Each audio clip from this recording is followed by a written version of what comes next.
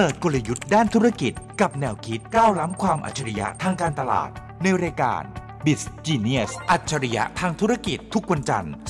16:30 น.ถึง 17:00 น.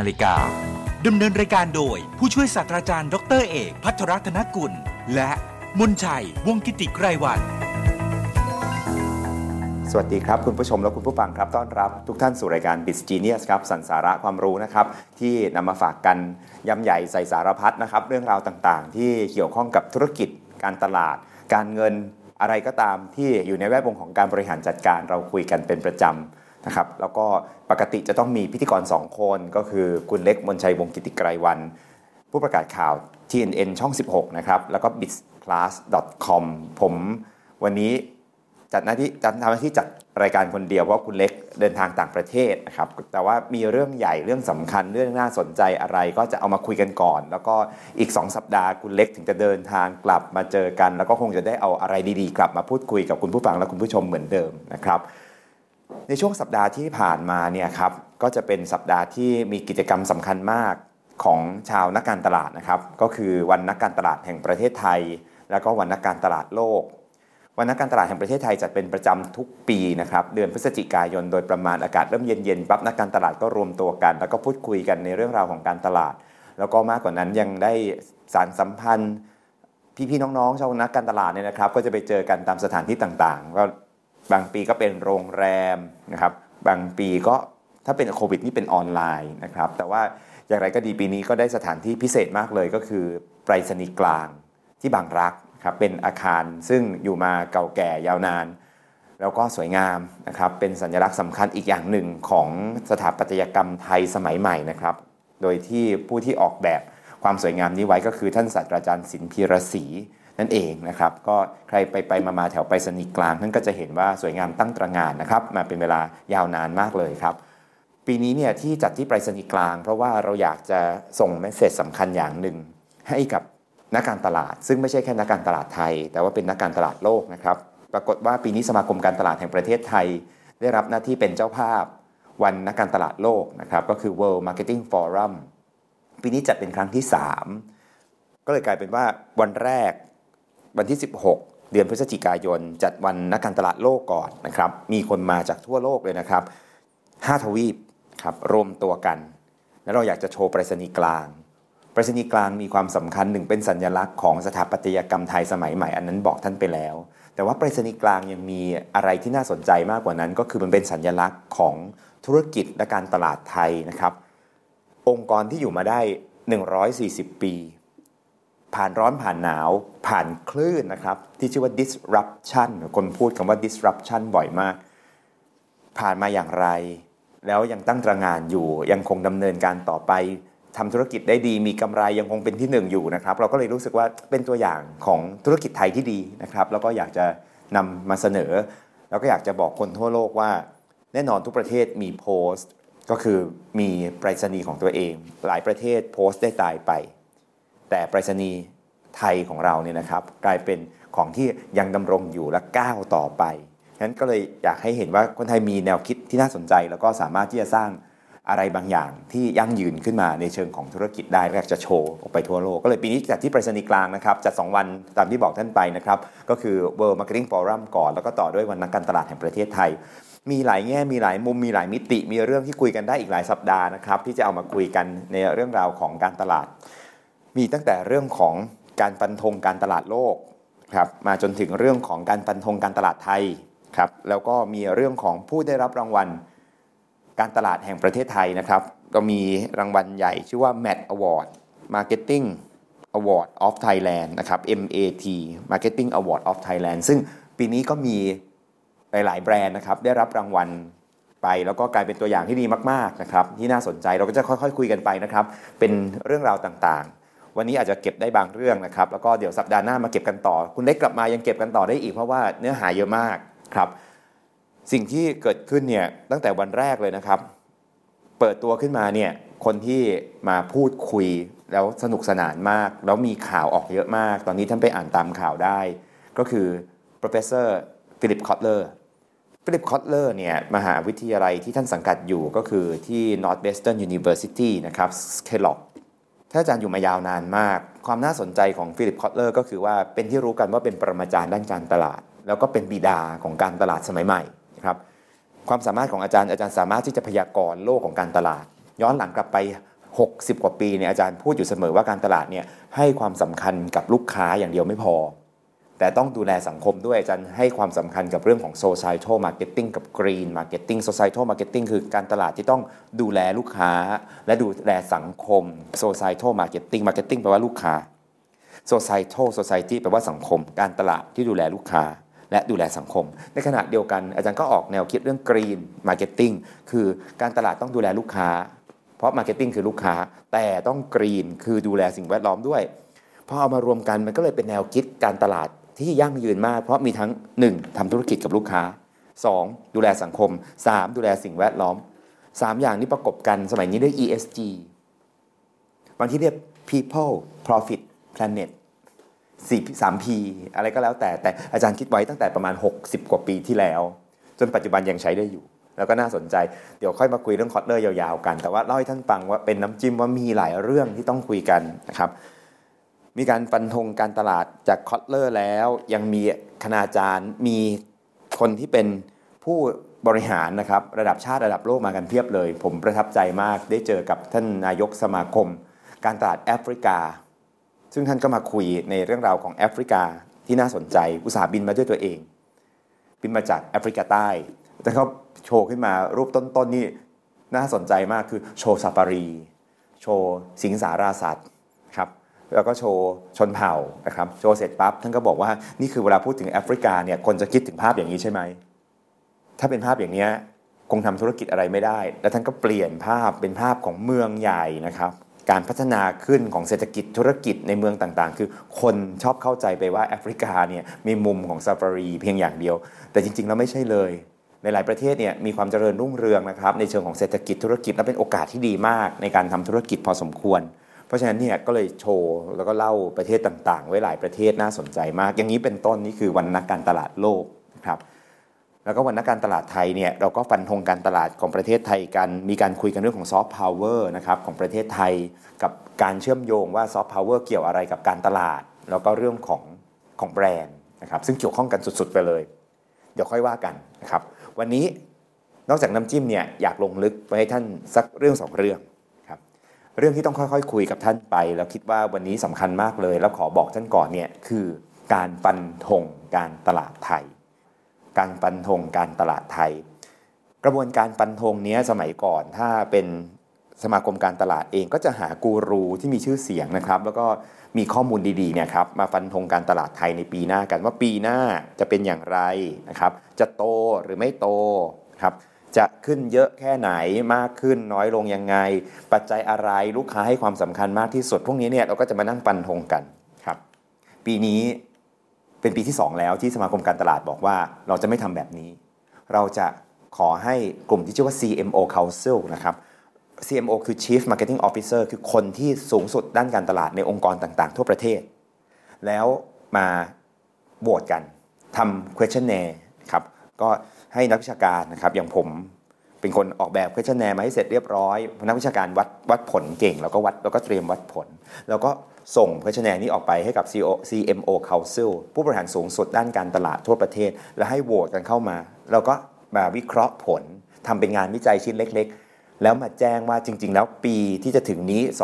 2024ปีเป็นปีใหญ่มากเลยนะครับคือปีมังกร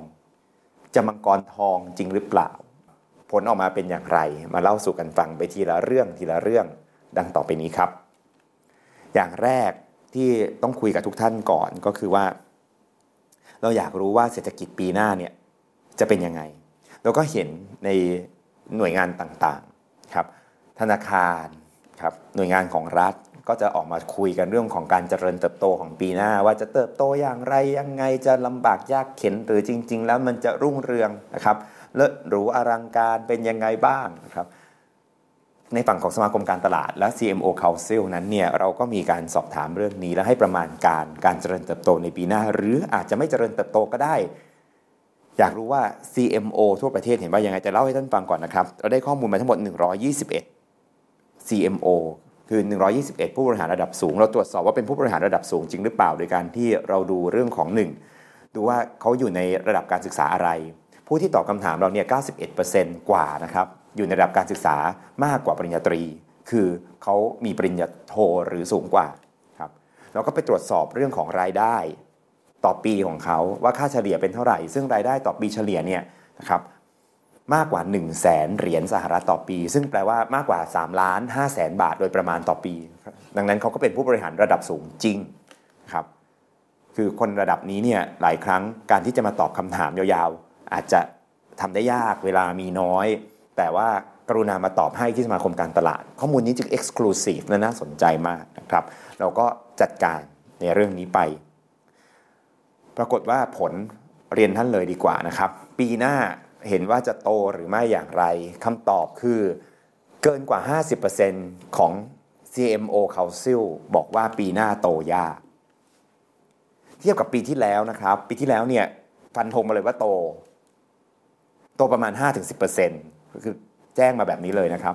ปีหน้าเนี่ยเราพบว่าโตยากแล้วถ้าจะโตจริงๆค่าเฉลี่ยของการโตจะอยู่ที่ประมาณ 1.33% เท่านั้นตัวเลขออกมาโป๊ะเลยนะครับ 1.33% ซึ่งห่างกับหน่วยงานอื่นๆถ้าท่านได้ยินข่าวอย่างเช่นธนาคารต่างๆเขาออกมาก็จะออกมาประมาณ3กว่านะครับแต่ว่าถ้ามันเป็น 1.33% คือเราเนี่ยเป็นการคาดการณ์แล้วมาจากรูปแบบ methodology แบบนี้ถามว่าเราอยากให้มันเป็นที่ 1.33% หรือเปล่าก็คุยกันในสมาคมว่าขอให้การพยากรณ์ของพวกเราผิดเพราะว่า 1.33% เนี่ยมันน้อยมากจริงๆนะครับเราก็ไม่อยากให้เกิดเรื่องของความฝืดทางเศรษฐกิจในรูปแบบนั้นก็เลยอยากจะเรียนกับทุกท่านว่าแต่มันเปลี่ยนตัวเลขไม่ได้มันมาจากสิ่งที่เราทำแบบสอบถามทำ study จริงๆนะครับออกมาเนี่ยโตยากโตจริงๆเนี่ยก็จะโตเฉลี่ยอยู่ที่ประมาณ 1.33% เราก็บอกว่าอย่างนี้คำถามถัดไปก็คือว่าปัจจัยอะไรคือดูเหมือนว่ามันจะมีความกลัวในเชิงของเศรษฐกิจในปีหน้าแน่ครับในประเทศไทยคำถามคือปัจจัยอะไรส่งผลต่อเศรษฐกิจและการตลาดในปีหน้ามากที่สุดครับผลออกมาเนี่ยแปลกมากคือทุกปีเนี่ยถามว่าอะไรส่งผลต่อการตลาดมากที่สุดคำตอบอันดับ1ตลอดกาลเนี่ยยังไงการส่งผลที่มากที่สุดกับการตลาดคือการเปลี่ยนแปลงไปของพฤติกรรมของลูกค้าถูกไหมครับปีนี้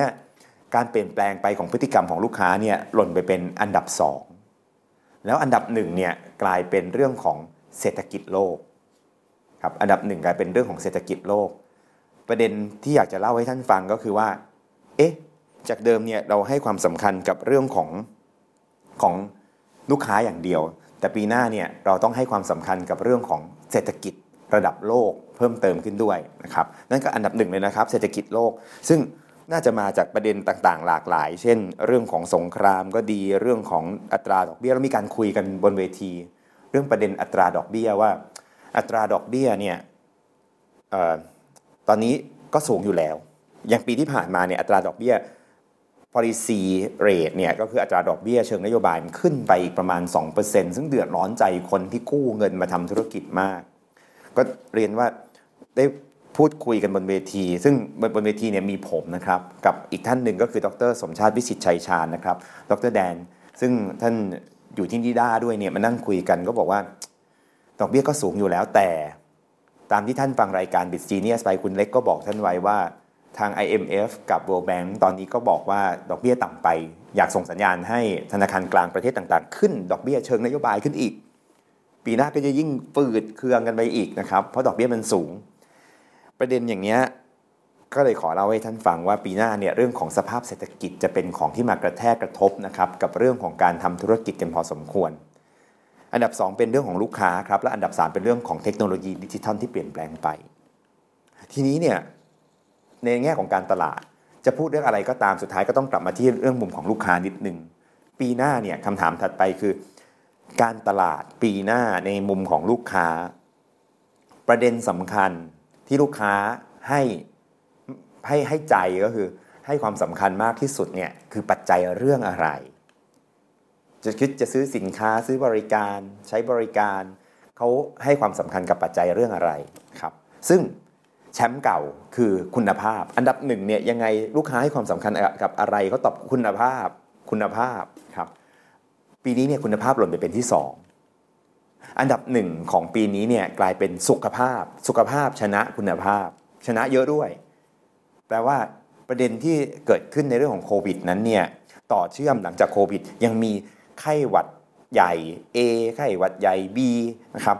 คนก็จะมีความกลัวเรื่องของสุขภาพมากขึ้นงั้นสุขภาพนำคุณภาพนะครับปีหน้าอันดับ3คือเทคโนโลยี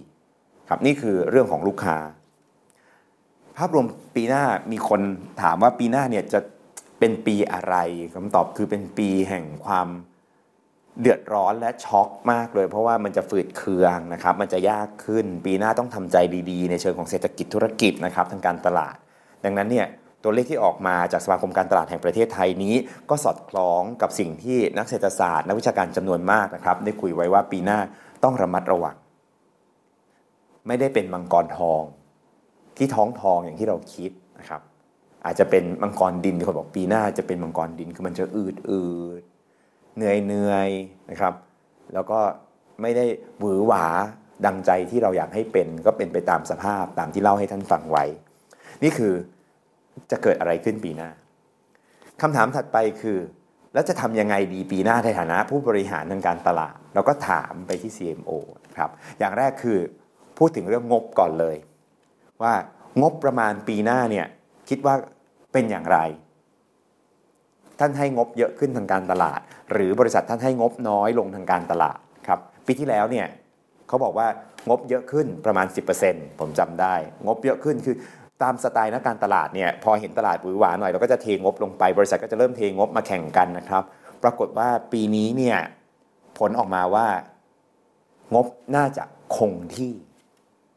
เฉลี่ยรวมในอุตสาหกรรมเนี่ยงบทางการตลาดเนี่ยคือไม่เตรียมการจะใส่เงินเข้าไปเยอะขึ้นขนาดนั้นคงที่อาจจะใส่เข้าไปนิดหน่อยประมาณ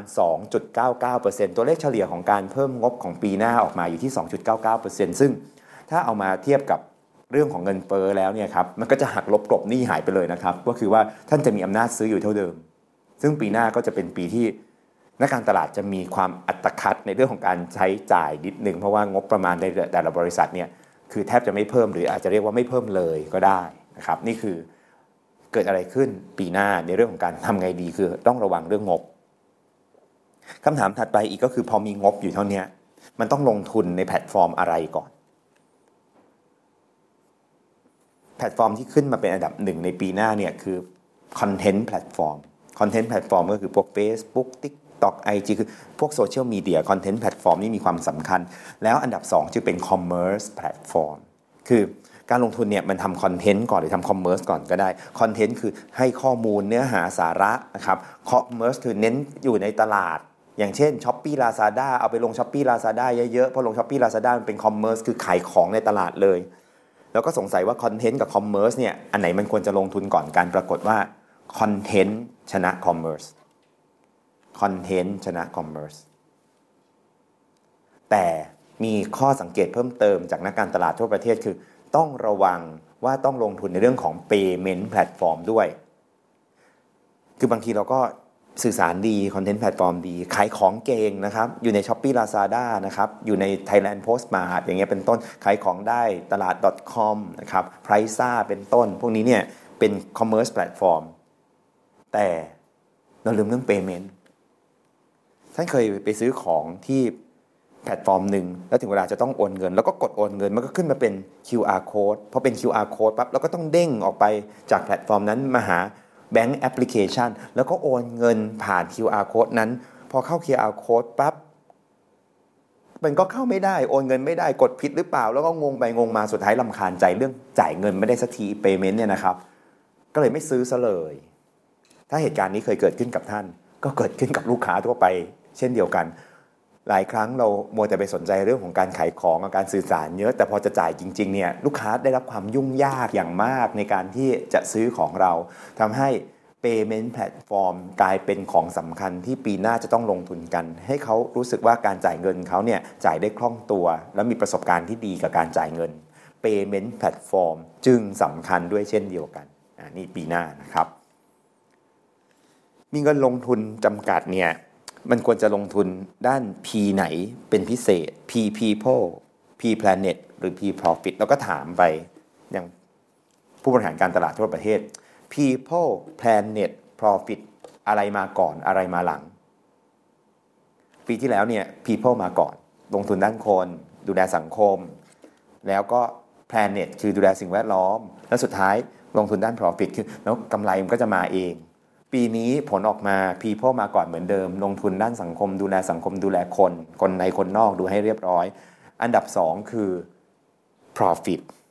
คือปีหน้าจะลำบากอัตคัดเดี๋ยวค่อยดูแลสิ่งแวดล้อมขอลงทุนทำธุรกิจให้เสร็จเรียบร้อยก่อนแล้วก็ให้ Planet เป็นอันดับ3นะครับมันสลับนิดนึงนะครับงั้นปีหน้าจะเป็นปีที่เดือดร้อนใจนิดนึงแล้วคนก็จะมุ่งธุรกิจกันมากขึ้นนี่คือตัวเลขที่เราได้มาจากการทำการศึกษานะครับกับกลุ่มของ CMO ผู้บริหารสูงสุดด้านการตลาดทั่วฟ้าเมืองไทยคุยกันแบบนี้แล้วเนี่ยคือจะเริ่มเห็นภาพว่าทำอย่างไรระวังเรื่องของงบประมาณจะประมาณเท่าเดิมนะครับลงทุนเรื่องคอนเทนต์แล้วค่อยมาคอมเมอร์สแล้วค่อยเพย์เมนต์ลงทุนด้าน people สังคมแล้วค่อย profit แล้วค่อย planet นี่คือเราเห็นภาพรวมว่าเขาจะทำยังไงกันปีหน้านะครับแล้วก็ถามต่อว่า what next แล้วจะเกิดอะไรขึ้นในปีถัดๆไปถามเลยว่าเทคโนโลยีไหนสำคัญที่สุดที่ต้องจับตามองนะครับอันดับที่1ขึ้นมาด้วย AI ชัดเจนนะครับปัญญาประดิษฐ์ปีหน้า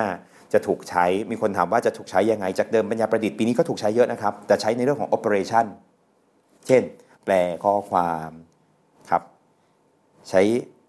ในการคิดแคปชั่นครับทำโปสเตอร์ใช้ Canva ครับใช้ทำรูปอันนี้ใช้ Mid Journey อะไรนี่คือใช้แบบ operation ทางการตลาดทำชิ้นงานทำแคปชั่นคำถามถัดไปคือถ้าเป็นเช่นนั้นเนี่ยปีหน้าจะเป็นอย่างไรคำตอบคือปีหน้าจะข้ามจาก operation เป็น strategy ครับ AI จะเริ่มคิดกลยุทธ์ให้คิดแผนคิดแท็กติกนะครับกลเม็ดเด็ดปลายคิดได้อย่างสร้างสรรค์มากขึ้นเขาจะเป็นคู่มือคู่ใจในเรื่องของกลยุทธ์มากขึ้นอันดับ1 AI นะครับอันดับ2 IoT Internet of Things และอันดับ3 Robotics ครับก็3เทคโนโลยีสำคัญมากกว่านั้นปิดในช่วงท้ายเนี่ยเราก็คุยกันว่านอกจากเทคโนโลยีแล้วเนี่ยในแง่ของการสร้างไมตรีคือนอกจากมี Metaverse แล้วเนี่ยมันต้องมีไมตรีคือเทคโนโลยีไม่ช่วยเพียงอย่างเดียวมันต้องมีเรื่องของความสัมพันธ์ที่ดีด้วยเนี่ยต้องสร้างความสัมพันธ์กับใครบ้างคำตอบของชาวผู้บริหารการตลาดบอกต้องสร้างความสัมพันธ์ทั้งหมด5ด้าน1ลูกค้า2คู่ค้าหรือว่าพาร์ทเนอร์ครับ3คือต้องสร้างความสัมพันธ์กับ employee คือพนักงาน4สร้างความสัมพันธ์กับสิ่งแวดล้อมและ5สร้างความสัมพันธ์กับสังคมครับคือไปสร้างความสัมพันธ์เป็นเพื่อนกับลูกค้าอย่างเดียวไม่พอต้องเป็นเพื่อนกับคู่ค้าที่ดีเป็นเพื่อนกับลูกน้องที่ดีเป็นเพื่อนกับสิ่งแวดล้อมและสังคมด้วยจึงจะครบใช้เทคโนโลยีมาประกบกับเรื่องความสัมพันธ์จึงจะไปรอดงั้นปีถัดๆไปมันก็จะออกมาเป็นรูปแบบการคิดประมาณนี้ใช้เวลากับท่านประมาณ20นาทีนี้เนี่ยแรปเรื่องราวทางการตลาดที่ผู้บริหารการตลาด100กว่าท่านทั่วประเทศไทยได้ฟันธงไว้ท่านจะเห็นว่ามันมีแนวทางอะไรที่เราจะต้องทำงานต่อนะครับเศรษฐกิจปีหน้าจะเดือดร้อนหน่อยนะครับโตยากครับโตแค่ 1.33% เป็นอย่างมากนะครับ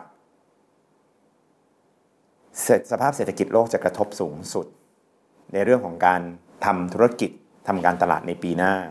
ลูกค้าเองจะให้ความสำคัญกับสุขภาพสูงสุดสูงกว่าคุณภาพซะอีก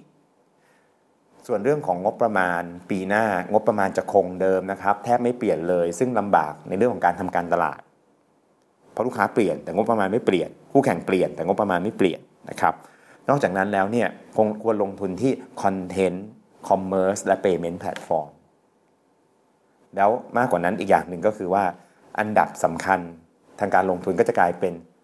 people profit planet ตามลำดับ AI IoT Robotics จะสำคัญมากนะครับแล้วก็อย่าลืมสร้างความสัมพันธ์กับ5กลุ่มเป้าหมายไม่ใช่แค่ลูกค้าจะต้องมีคู่ค้า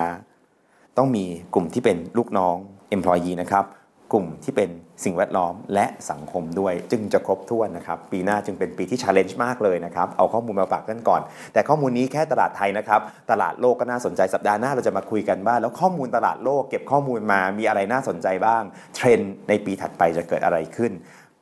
มังกรดินเนี่ยทำยังไงให้กลายเป็นมังกรทองสัปดาห์หน้าเรากลับมาคุยกันใหม่ในรายการ Biz Genius นะครับวันนี้เวลาหมดลงแล้วครับพบกันใหม่สัปดาห์หน้ากับเอกภัทรรัตนกุลครับวันนี้ลาคุณผู้ชมและคุณผู้ฟังไปก่อนนะครับสวัสดีครับ เปิดกลยุทธ์ด้านธุรกิจกับแนวคิดก้าวล้ำความอัจฉริยะทางการตลาดในรายการ Biz Genius อัจฉริยะทางธุรกิจทุกวันจันทร์ 16:30 น.ถึง 17:00 น.ดำเนินรายการโดยผู้ช่วยศาสตราจารย์ดร.เอกภัทรรัตนกุลและมนชัยวงศ์กิติไกรวรรณ